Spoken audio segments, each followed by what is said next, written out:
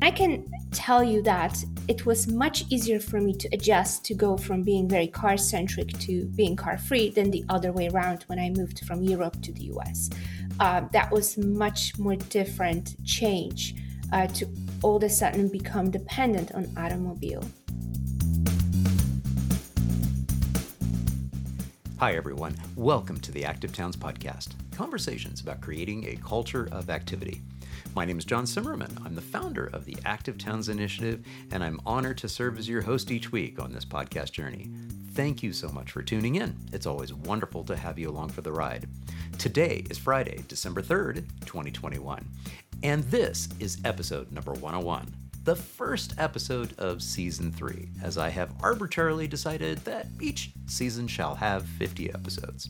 And in this first episode of Season 3, I'm delighted to share my conversation with Dr. Natalia Barber, Assistant Professor of Transport and Energy at TU Delft in the Netherlands.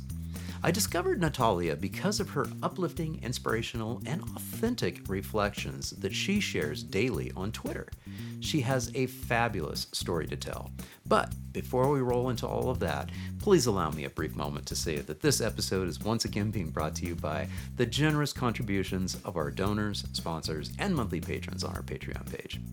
Thank you so much, folks. As I head into Season 3 here, please know that your support means so much to me, and I couldn't do this without you.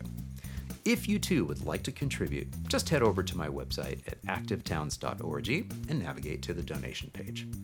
Now, I also like mentioning that there are a few other ways that you can help support my efforts that don't involve money. The first, if you're listening to this episode, is to simply subscribe to the audio podcast on your preferred platform. The second, if you're watching the episode on YouTube, is to subscribe to the Active Towns channel. And be sure to click on the bell next to the subscribe button so that you'll get a reminder when I post new videos, which is typically about one per week. And finally, please help me to spread the word about the Active Towns Initiative and this episode by sharing it with anyone you think might be interested in or could benefit from this content. Thank you also very much for tuning in and for whatever support you're able to provide as I strive to grow this movement to create a culture of activity for all ages and abilities. Okay, let's get rolling with this conversation with Dr. Natalia Barber. This is episode number 101 featuring Dr. Natalia Barber, and she is an assistant professor at TU Delft in the Netherlands, one of my favorite cities. Natalia, welcome to the Active Towns podcast. Thank you so much, John, for having me. It's really a pleasure to be here. What I'd love to have you do to get us started is just give us a little bit of a background. Tell us who you are and briefly, how the heck you ended up in Delft, of all places. Oh, it's quite a story that we definitely do not have the time to get into, but I'm going to try to give a minute recap of how I ended up in Delft. But starting from the very, very early age, I was born in Poland, and I grew up in a small Polish town that I describe it as the place that when you're growing up, you're dying to leave. But then when you are kind of grown up, you're dying to come back to.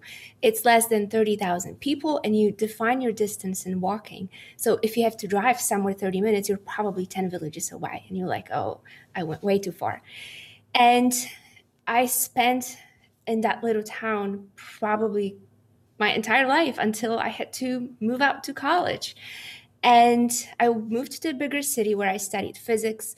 And then right after I graduated with my undergraduate degree, I came to the US. And that's almost a decade and a half in the US, where I got my master's in transportation, my PhD in transportation. I did my postdoc at MIT in transportation, more focusing on urban mobility and urban design.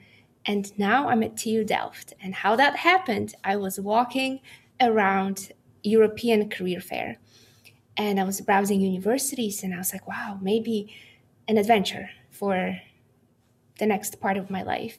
And that's how I got connected to TU Delft. I had first interview in Boston, and then they forwarded my CV to some of the professors at TU Delft, and then the rest is history. It took 7 interviews and multiple months. As a fun fact, I had to give a lecture at 5 in the morning. That went interestingly, but it turned out it wasn't as bad as I thought. That's fantastic. Now, as I understand, you had never even visited Delft, prior to needing to make the move and get there. Is that correct? It is. I guess I forgot to mention that part. When I was interviewing, we were in the middle of coronavirus pandemic and everything was on lockdown. So traveling to Delft was not an option. So I went to Amsterdam when I was 21, maybe. And that was the only time, maybe there was one more, but it was a really long time ago. I visited the Netherlands. So moving to a foreign country, to a new city in the middle of the pandemic was quite a challenge and took some serious bravery on my family's part to be like, yeah, we're going to Delft and we're just going to figure it out. That's fantastic. Now you mentioned the family, so it's not just you. I mean, it was even bigger decision and an even bigger move because it's not just you. Tell us a little bit about the family. Yeah, so I got two little girls, 6 and 11. When I approached them to ask them, of course, I talked to my partner, so he was on board, and then the kids. So when we approached the kids, they were like, what? Where is that? And I remember the story when we were discussing moving, and my younger one said, do they have school in the Netherlands? And it was so adorable because she couldn't really get Netherlands, and she called it Neverland, and it kind of stuck around our house. So the kids were surprised, and my partner was really supportive because he was like, this is the opportunity of a lifetime. TU Delft is such an amazing university. And going back to our European roots was another, I would say, benefit for our family. And since then, the girls have been in 70% Dutch school. So I would assume that their Dutch is a little bit better than mine at this point. They made friends. On the first day, they each made 2 friends and they biked to school. And we all made it. I think the adults were a little bit more nervous, but I think it turned out to be a really good experience for the entire family. If anything, it brought us more together. Yeah. So I'm going to actually pull up a couple of images that you sent my way from your original homeland from Poland. So on the iPad here, now is this this is the fountain, the image from your original village? Is that correct? Yes, that's the main square. In all European cities, it's all about the main square. So that's how they redid it. And now they lit it up with lights, and that's where, if there's an event, that's where people go and gather. And you have to remember, the city is less than 30,000 people, so everyone knows everyone. Right. Yeah. Fantastic. And so you said that it's mostly, it's a smaller city. It's mostly walkable. Now, was it bikeable too? Was biking a common theme in this village? Not when I was growing up. So as kids, we were biking, but it was more for fun to go to friend's house, but it was never a mode of transportation. What now I am looking at every time I go and visit, because Poland joined EU years ago, and they have common goals. We got a lot of investment from the EU to develop bike lanes. And you can see the signs even in my little town where I come from, that these projects we're aiming to reduce CO2 from transportation. And as you know, that's a huge sector that contributes to global warming. And now, as years go by, my little town, believe it or not, that little 27,000 people town has bike sharing program.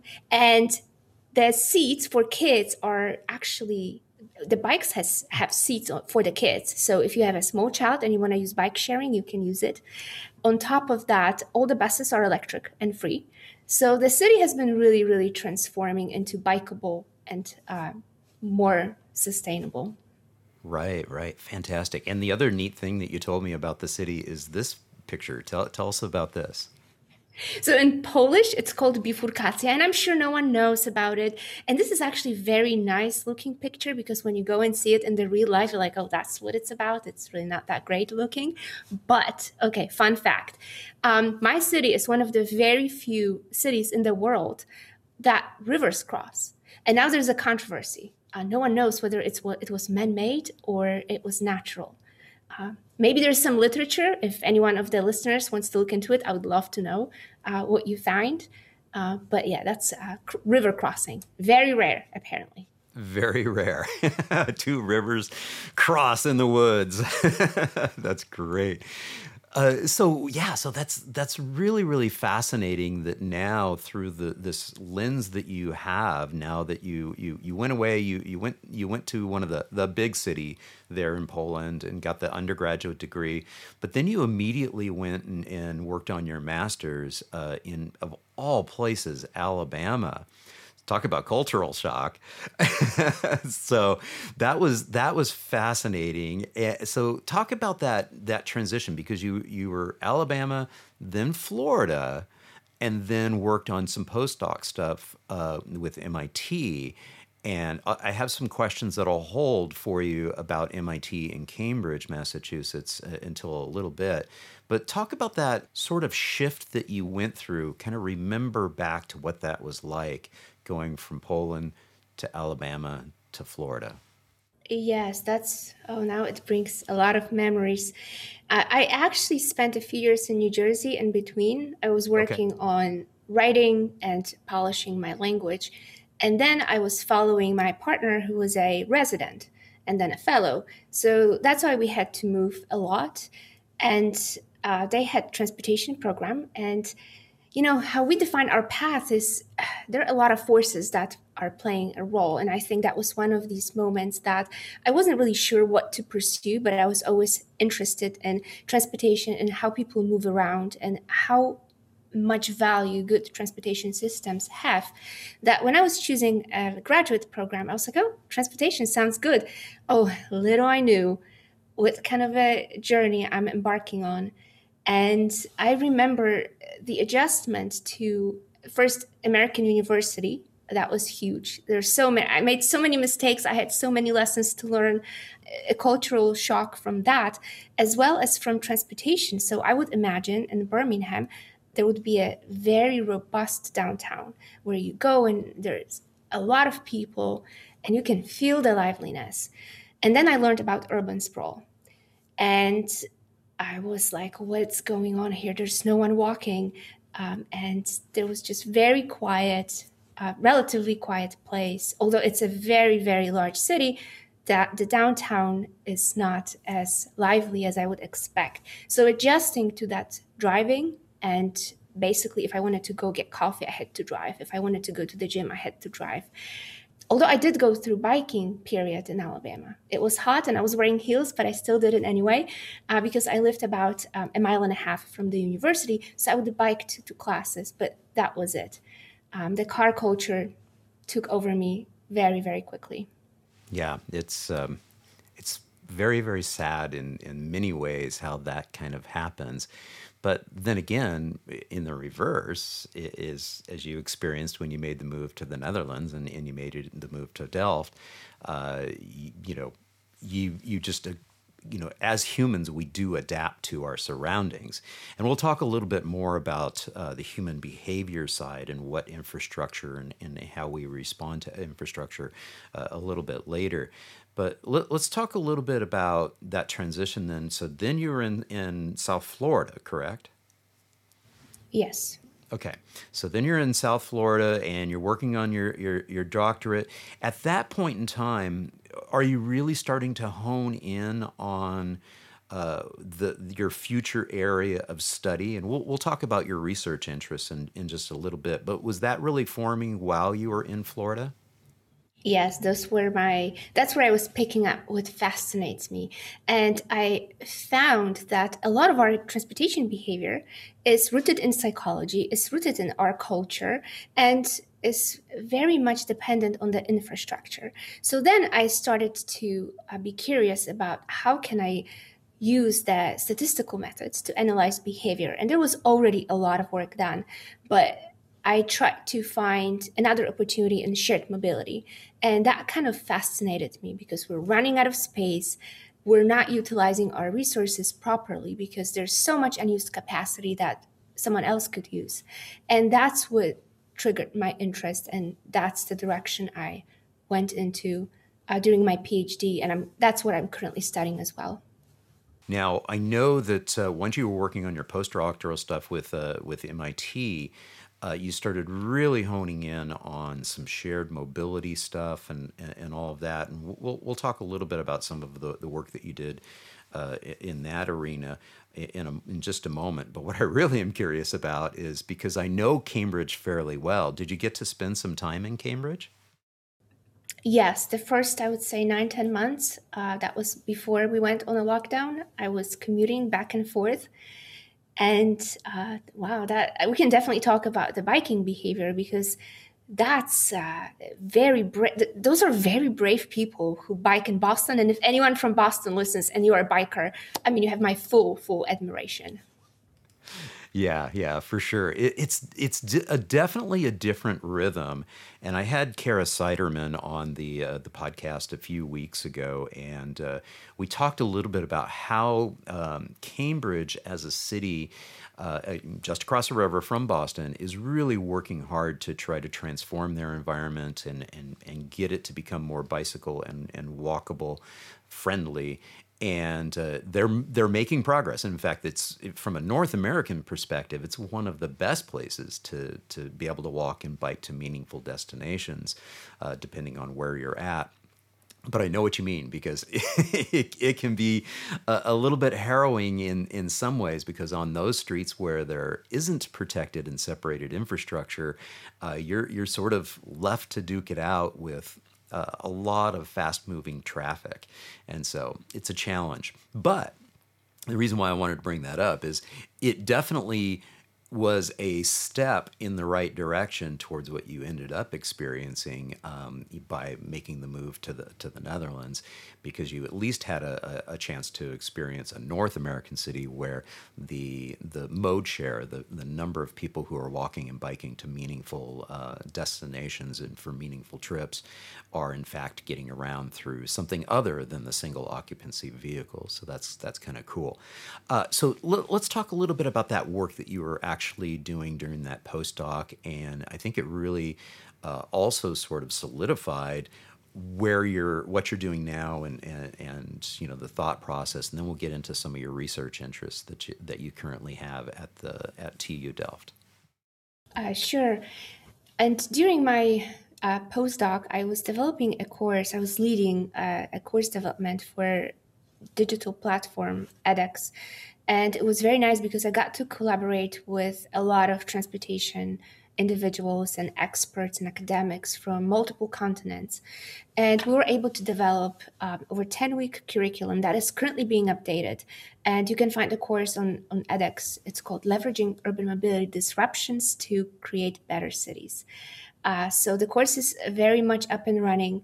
And we focused, every week was a different focus. So we did have behavioral focus. We did have a lot of about equity, land use, and all the transportation topics. And that was a very steep learning curve for me from many different perspectives, not only learning more about transportation, but also from that collaboration perspective, seeing different points of view and seeing how broad impact transportation field really has on our lives.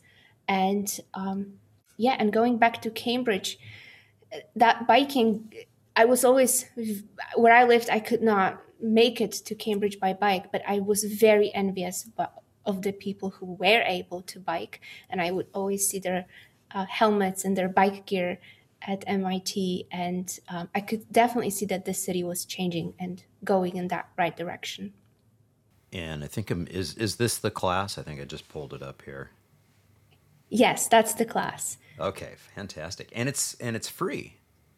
Yes, it's fantastic. Free. Oh my gosh. Unless you're pursuing a certificate. So the class you can take, I think it runs about once a year. Right. And you can always pick and choose which modules you're interested in. So it's a really nice way to grasp what mobility is about now in a relatively quick way. Wow, that is so cool. Now, was this one of the first classes of this type that you were able to create? Yes, although I took more of a administrator role in this class. I was involved in content creation and recordings, but I was more behind the scenes. So that gave me a really good experience of how this production, what has to play a role for that production to see the sunlight. What I'm doing right now, I'm taking a completely different role, and I'm recording 2 weeks on transportation and climate change that will launch in January, where I'm actually standing in front of the camera a little more and teaching about transportation sector mitigation in terms of emissions, which is turning out to be my other passion that I picked up at MIT. Wow, so this is so cool to hear your story, and we're going to get into one of the aspects of this story that I love so much, and the reason why I reached out to you. I discovered you via Twitter because you were continuing to tweet out some really cool stuff that really hones in on what I try to do with Active Towns, which is trying to humanize, our built environment and humanize active mobility and trying to talk about the things that matter. And specifically what I mean by that is how it impacts our everyday life and our everyday living.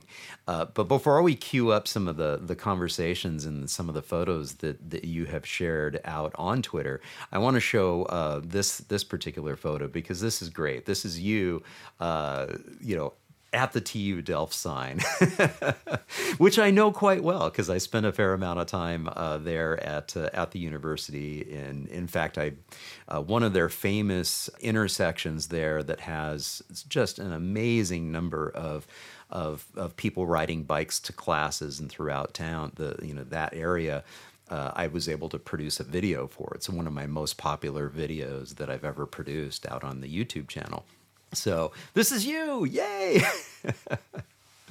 Fantastic. So talk a little bit about that side of it, and then we'll talk a little bit more about the side of what it was like to make that cultural shift. So what are you doing at the university, and what are some of your main goals and objectives from a research perspective and also from an instruction perspective? Yeah, the photo, back to the photo, that was the first time I made it on TU Delft campus after working remotely for over 6 months, I believe. That's right. That's right. Because you actually started, but because of the pandemic, you hadn't yet stepped foot on campus. Yeah. Yeah, so in addition to 5 a.m. interview, I had 2 a.m. class I was teaching. I was towards the end, 6 a.m. I don't think I made much sense, but I powered through. And that was a very special moment because it was like, oh, I made it. This is happening. Because, while you're still sitting in your house in Florida and you just sometimes get up a little earlier, it didn't really feel real. But I saw the campus and I smelled the air, and I felt how crisp it was. I was like, wow, this is happening. And I got my keys to my office, and then the work really started to pick up. Again, little I knew, when you start as a brand new assistant professor, you have all these ideas, and then you realize that you have only 24 hours to get it all going. And currently at TU Delft, I'm involved in a lot of things, as all the early career junior professors are. So I'm teaching courses on transportation systems, climate change mitigation. I do research in travel behavior. Then, you have the service hours where you serve on committees and then you contribute to the university. And one of my biggest goals, aside from pretty much anything, just more of a personal goal, is that move was really, really scary. So I wanted to publicly share my journey in case anyone ever has a dream and they're just afraid to go for it. I did go for it. I probably didn't sleep a few nights before I went for it, but I did go for it. And it turned out it brought so many surprising elements in my life that I'm really enjoying right now. And part of it is my biking. When I moved here, I had no car. The furniture was somewhere in the Atlantic, and you didn't know where the grocery store was. So what did I do? I just went and got a bike and got 2 little bags. I'm like, okay, I got to feed the kids. So my husband did the same. So we have 4 bags, and then the kids have the little seats with holders, and we just made it work. And that's pretty much the story. And I feel like we're still trying to make it work, and it gets easier every time. And you're like, oh, this is my life. I just got to figure it out, how to get the groceries back, how to do the recycle. And we have to talk about the recycling, how we take all our boxes on our bikes. So to answer your question, part of my goal is to share my journey. And the second part is to share that being car free, or just very rarely using a car, if there is a supportive infrastructure and you may have children, they're young people, older people, people with disabilities on that bike path because it's protected. It's a way of life, and it's actually pretty enjoyable. Right, right. Speaking of enjoyable, when I see this photo, I see joy. It's like, yay, we're going. And you mentioned it earlier. You mentioned the fact that the kids, they're pretty resilient. I can see, I think that's her bike in the bottom right corner there. It's like, yeah, they can adapt and adjust so quickly. And here, of course, is your quintessential, Netherlands shot. This is your shot of the beautiful bikes on one of the bridges with the flowers. You see these all around the Netherlands, whether you're in Utrecht or if you're over in Amsterdam, and of course around the beautiful areas there in Delft. Let's talk about that. It's that journey that you were just talking about, and the reason why you want to share that. And that's what I noticed out on your Twitter feed, was starting to see not only the beautiful pictures, but also some other reflections about the relevance of what this means for you and for everybody else. Talk a little bit about that. Yeah, so once I got to experience the car-free life, I realized that my kids are a little bit, I don't want to say happier, but more at ease, because they get to use all the kids' energy and a bike back and forth from school.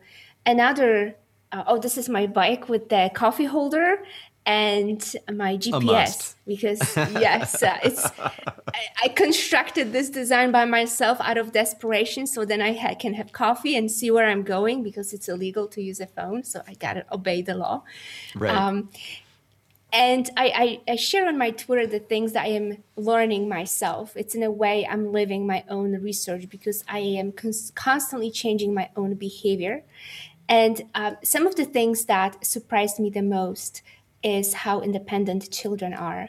I see those little, I don't know, they're 3, 4, they don't even ride a bike yet, and they are pushing themselves on the cycle path to school. They may be blocking a couple bikers behind them, but everyone is very patient. Another thing I've noticed is there's no road rage on the cycle path. There may be some, sighs or some eye rolls, but usually everyone is very chilled. So there has to be, and the research has shown that there is a relationship between our health and activity, and that's been discovered years ago. And I think that bikers are just happy people. So yeah, those are my 2 girls on day 1 of school. We went slowly so they can get comfortable. And a lot of kids bike or walk to school by themselves, which that's not something that you see in the US. And that helps the parents to be a little bit more free, because you spend less time on carpool. You don't have to drive the kids back and forth, and they do it themselves. And if they're older enough, like my 11-year-old, she can go by herself right now. So the freedom, absolutely. And for adults, there's no better way than to leave a meeting, and instead of getting into the car, not being happy about biking in the rain, but doing it anyway, and then getting home. And it's like the whole energy, whether it's positive or negative, is just washed over you. And you start Right. fresh when you enter the door, which is like cleansing in a way. Yeah, yeah. Absolutely. I'm going to pull up a Twitter, a recent Twitter post that you had here. So let's pull this one up here. So this was actually just from like 20 hours ago that you had posted this, and it's talk a little bit about this reflection that you had in this particular post. I remember it was inspired by my good friend from Tampa, and we connected. And she was a fitness instructor. And she said, "You know, Natalia, I didn't realize how tired I really was until I stopped." And then last night I was reflecting on that, and I'm like, yeah, it's so true. Sometimes we don't realize how energy consuming something is until we stop. And I found similar thing to happen with our auto dependence. We're stuck in traffic, and we think, I don't want to say we, but it makes no sense, but we do it anyway. And I did it, so I'm not above it. I would be Right. stuck in traffic, and I would definitely drive to places because I didn't find a safer alternative. And now that I stopped, I can see how much more freedom I have. I don't have to leave early to find a parking spot. I remember having to leave an hour and a half early to beat the traffic to get to my destination. So that gives you freedom, financial freedom. And it's also beautiful to see different, you know, how you adjust your vehicle for your needs. Inside, you may have things that you do for leisure or any equipment that you need. Here, you can see all these bikes, and I'm sure that you've been to Delft, so you know what I'm referring to. Everyone can adjust their bicycle, whether it's a cargo bike or it's has a kid seat or extra storage or both or GPS holder. You can see how everyone adjusts those features to their individual needs. However, it costs a fraction of the price. And I felt like you will not discover it until you really try it. And then there's a possibility that that freedom can be felt when you stop driving, at least how it happened for me. Yeah, but Natalia, I mean, come on, get real. What happens if you're biking and you get a flat tire? Oh, wait. Like 2 hours ago, you had a flat 2 hours tire. ago. So I left from, we had class presentations, and I left and I was going to my office. And then all of a sudden I hear psh, and I'm like, no. And I don't know how that happened. It's still a mystery. It went completely flat. It Normally happens. I would have to, yeah. So I just decided to ride my optimism and walked my bike home. It turned out to just be nothing. It kind of the vent unscrewed. I don't know. And then I realized, and that's why I tweeted it. The same thing happened to us once on a highway. It was between New York and New Jersey, and it was snowing in January. And we ended up questioning our own mortality, as I Right. mentioned in this tweet, because once you're stuck there and you're either changing the tire or waiting for some service, I think everyone questions their own mortality under that bridge in the winter. And that's not the case if you have short commute and you do it by bike. There's a different alternative. You have at Yeah. least alternatives. Yeah, yeah, good point. And I love the fact that you were able to pivot with that and turn it into a positive and say, well, I didn't get home as quickly as I would have otherwise, but it was a nice walk. So there you go. So, and we all know that we end up appreciating things when we're traveling at different our various mobility modes. We experience them in a different way. So we experience our city in a much more intimate way, in a different way, when we're biking versus when we're in a car, or even for that matter, when we're in a train. And then you also, your level of appreciation for your environment is even more acute when you're walking, because you're going just that little bit more, slowly, and you're really able to experience it at a different finite ingrained level and be able to appreciate, what's going on. Even though traveling by bike, Dutch style, traveling by bike isn't that fast, it's certainly, 100%, maybe 200%, maybe 300% faster than what we would be, when we are walking. So anyways. It's nice to appreciate that too. And interestingly enough, we had this conversation. I had this conversation with Chris and Melissa Bruntlett, who I believe you know, and they talked about the fact that many of their destinations and many of their trips around the city of Delft are so short that it's a more natural walk than it is a bike. And so getting back to, the term that you used earlier to describe your original village that you grew up in Poland, walkable, some of those trips are much more pleasant, as a walking trip. So, yeah. Have you noticed that? Have you Yes. been noticing walking to many destinations once you made that move? Yes, to many things. We walk to get ice cream with our kids all the time, and it just is so nice to be able to walk, get your steps in. I used to be in a step competition. I have to put on my iWatch back, but I would be winning. Oh, I would be crushing everyone right now. Uh, Speaking of that, that's something probably on my to-do list, to join the competition because we walk so much. And you're right, the city can be experienced from completely different dimension. We can explore all the little corners and all the little cute shops. And it actually is good for the city because we are stopping at places that we wouldn't stop anyway. If we wouldn't stop if we were driving. So I find that very surprising that every time I walk to the same destination, we take a different route and we always discover cute little things around the city of Delft. We're still in the exploratory phase. We've been here just for a few months. Let's Yeah, see how yeah. it goes in 6 months to a year. Maybe I'll be better than a Google map. Yeah, yeah.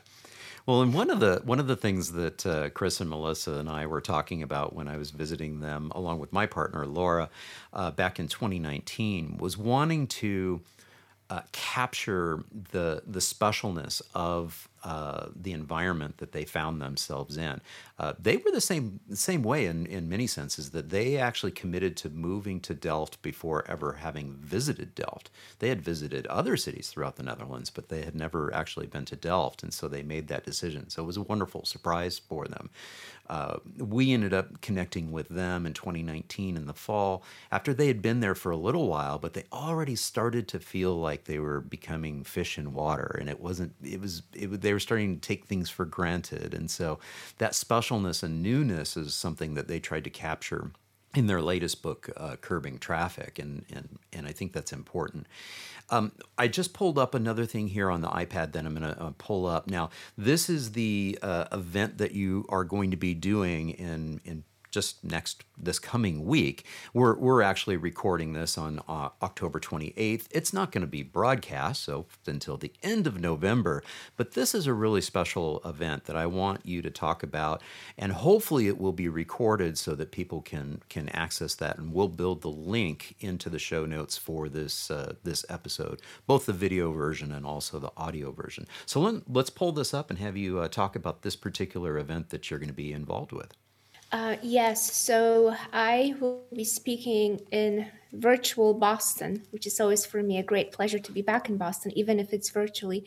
And the event is organized by WTS and American Planning Association.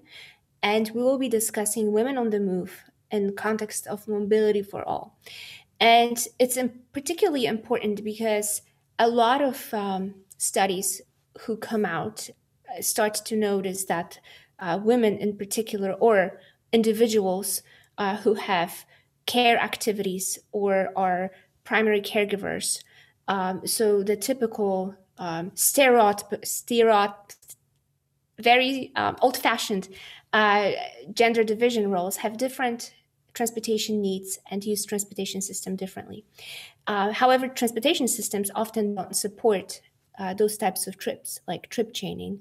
And it's been found that a lot of women, particularly do a lot of trips in between their primary and their final destination. Like they leave the house, they go to the daycare, they go to the grocery store. And there's a huge division in how transportation system is being experienced. And another example is mobility at night, how we experience the same transit system at night. And New York University did research, and they called it pink tax, meaning women pay the same nominal value for transportation, but they have completely different experiences.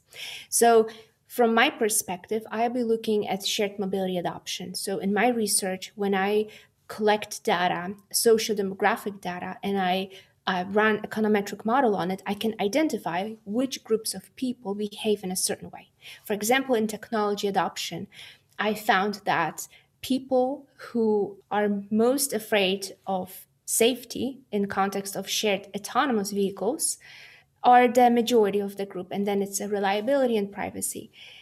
And also when I run the models, I find that men tend to worry least about safety.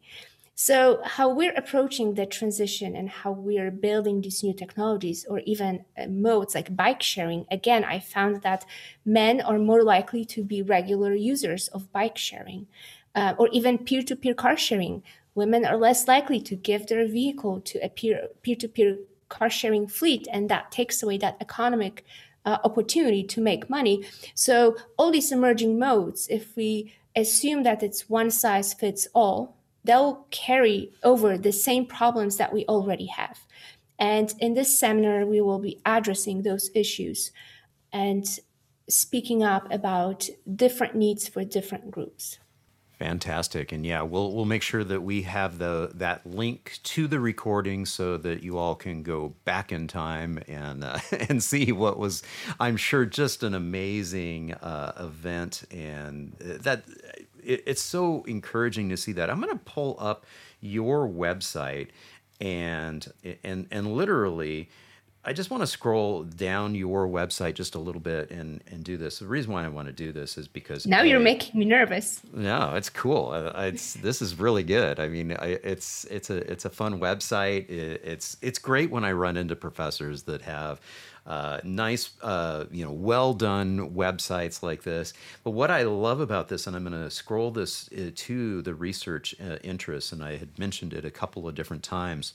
And again, as a behaviorist, as somebody who's been working for the past 30 years to try to encourage people to live healthier, active lives, and then really focusing the last 15 years on the built environment and how our built environment really influences and impacts our ability to live a healthy, active lifestyle.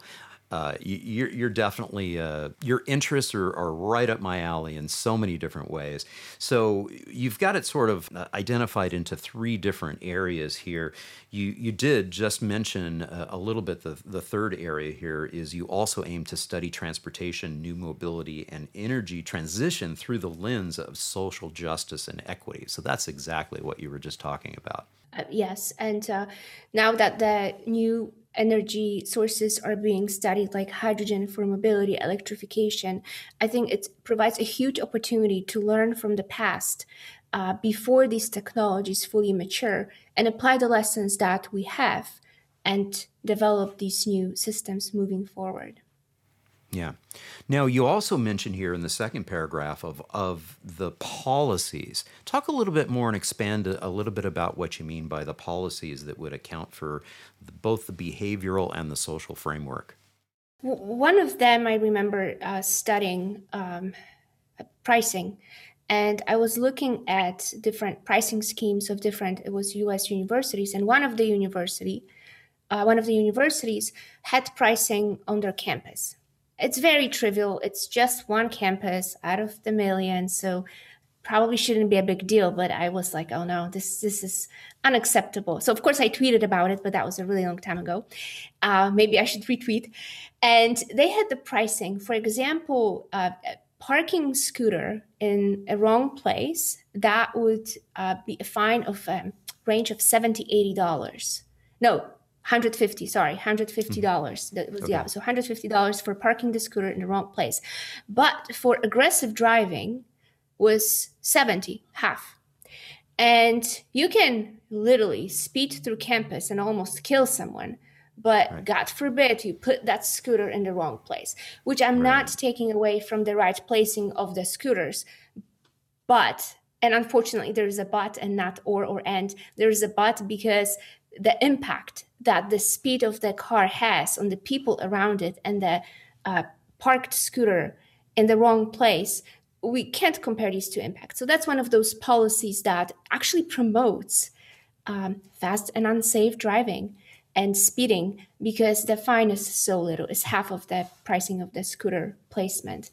Another one that I will be addressing during my talk next week is when I had little kids and we wanted to travel. I was always being a transportation engineer and knowing about safety, and that's the car crashes are the leading the reason for death among young children and young adults. I was very overly protective about the car seats and seat belts.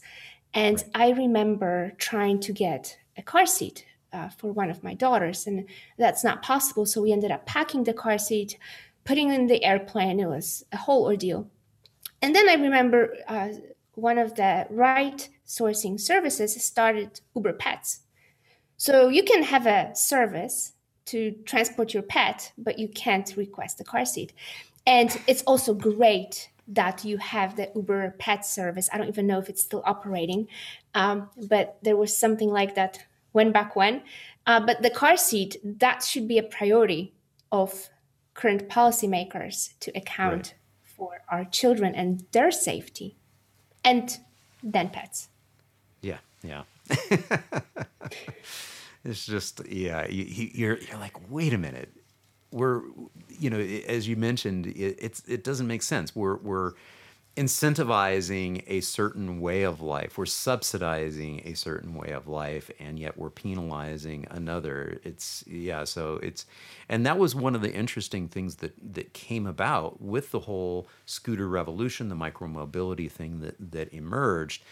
And to your point, it's not okay that the micromobility devices block the sidewalk and impede the ability for people in wheelchairs to be able to get around. But the overreaction of it relative to the real risk on our streets, especially in North America, as you well know, is the speeding motor vehicles. And so it's amazing how, from a behavioral perspective, what we all get worked up on and about as a society. And so it's very, very interesting. I want to go back to that aspect of what it felt like when you finally made it on the ground there in TU Delft and in the city of Delft, and then compare that relative to what you've been studying, because you've been looking at this from a behavioral perspective, from a econometrics perspective, and then suddenly you get thrust into an N size of 1, you, and then 4, your family, thrown into your own little live experiment. Talk a little bit more about that. It felt in a way like I am forced to live my own research, which it made me really rethink things and that's something I was actually considering before, because when I was living in the US, I would go and visit my family in Poland, and I would immediately put my kid in the back seat and started biking to the store. And I picked up on that behavioral change before, but it was rather subtle. Here, it was a shock. Here, I went from driving everywhere to not driving anywhere. And I can tell you that it was much easier for me to adjust to go from being very car-centric to being car-free than the other way around when I moved from Europe to the US. That was much more different change to all of a sudden become dependent on automobile. And the initial weeks were filled with surprises, and one of them was recycling. Without a car, how do you put these boxes into those, especially when you're moving and you order furniture, they come in big boxes, and then what do you do? So I had to get really creative here. And then you have to bike them into these little bins, and those are underground containers, and you drop them. But when you see the paper, the blue one is paper, it's rather small, and you have a TV box. and you have to break it. So it's another workout that you have to do. You have to break the entire box and then either carry it or put it on your bike and hope it will not be all over the street, and then put it into that recycle container. And again, those are the behaviors that were not very obvious to me. I used to recycle. I tried to be container free, not buy products that dry shampoo and stuff like that without containers. But here it's like another level. I thought I was patting myself on the back in the US that, oh yeah, I bought a shampoo bar. Here I'm literally taking a container. If there's any food, I put it into compost, because we put compost into compost every night. And then the plastic goes to plastic and metal. And then we have paper, and then we have glass, and then we have miscellaneous. It got to the science. And I remember that was the defining moment of moving to Delft. I was standing, that cheese separators that you have. Mm-hmm. And I was standing and calling my partner. I'm like, is it paper or it's plastic? Because it looks like paper, but you can't tear it. And we both started laughing. And, we were trying to bring some humor, but I was very stressed out about the whole recycling. I feel like I'm getting it down to the science, but it impacts my shopping behavior. Not only it impacts, and then I go to the store and I'm like, if I order on Amazon, it will come in a box, and then I have to walk the box. So reliving my research and seeing how my behavioral changes after I experience something has been truly exhilarating for me as a researcher. And then, of course, I have a different opinion as a parent. I have a different opinion as a woman. So I have all these different avenues in which I started to evaluate transportation systems. Right. And it's interesting how many times I've had guests on the podcast, and we get around to the trash collection theme, especially in the Netherlands. And so one of my favorite interviews ever is Jason Slaughter with the YouTube channel Not Just Bikes, and he has a fabulous video about trash collection in the Netherlands. So I'll be sure to make sure that we've got a link to that video as well. It's well worth it. It's fascinating how they accomplish this, especially when you see the nightmare of trash collection in New York City. It boggles my mind how poorly they go about that, here in North America. Certainly one of the things that we notice in many North American cities is that it's notorious that the recycling collection bins and the trash bins are inevitably, somehow, magically, always blocking the bike lanes. And so it's just one of those little things that is so special about how the Dutch have appreciated the complexity of the system, and then have designed and engineered an approach to it that is, very, very, I want to say it's like a low impact on, the environment, and it's just brilliant. So I'll leave it at that. Enough talk about trash. I'll make sure we have the link to Jason's wonderful video about trash collection in the Netherlands. It's good stuff. I'm glad you mentioned that, though, that we were able to pull up this image, because you did send me this and say, we got to talk about this. And as a fun fact, at TU Delft, we don't even have trash bins in our offices. And initially I was like, oh, that's not ideal. But now I'm seeing every time I have to throw something out, I have to go to the hallway, and we, of course, have different bins for different things. And it gives me the activity that you need from sitting all day, which I actually find a good thing, because if I had a trash can in my office, I would just throw it there. But now I have to walk to the end of the hallway. So again, it stimulates activity. I feel like here, every time there's a purpose that you get up and move. And I do appreciate that. But again, I maybe just, I don't know. Maybe I'm just weird like that, but I love that need that forces me to move as opposed to sit still for 8 hours.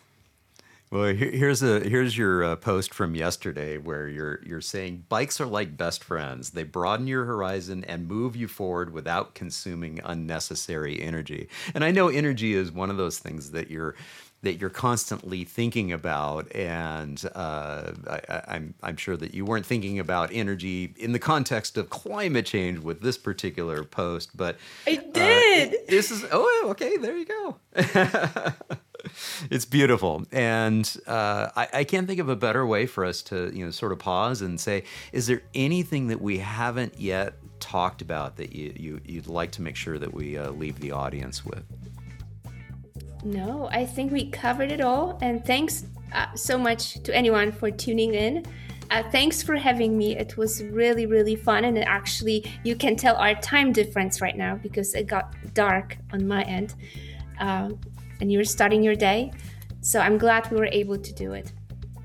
Yes, absolutely. And I can't thank you enough. Yeah, I'm impinging on your family time at this point. You're getting into the evening, and yes, it's midday for me. And I can't tell you how grateful I am for you joining me on the Active Towns podcast. Thank you so very much. Thank you.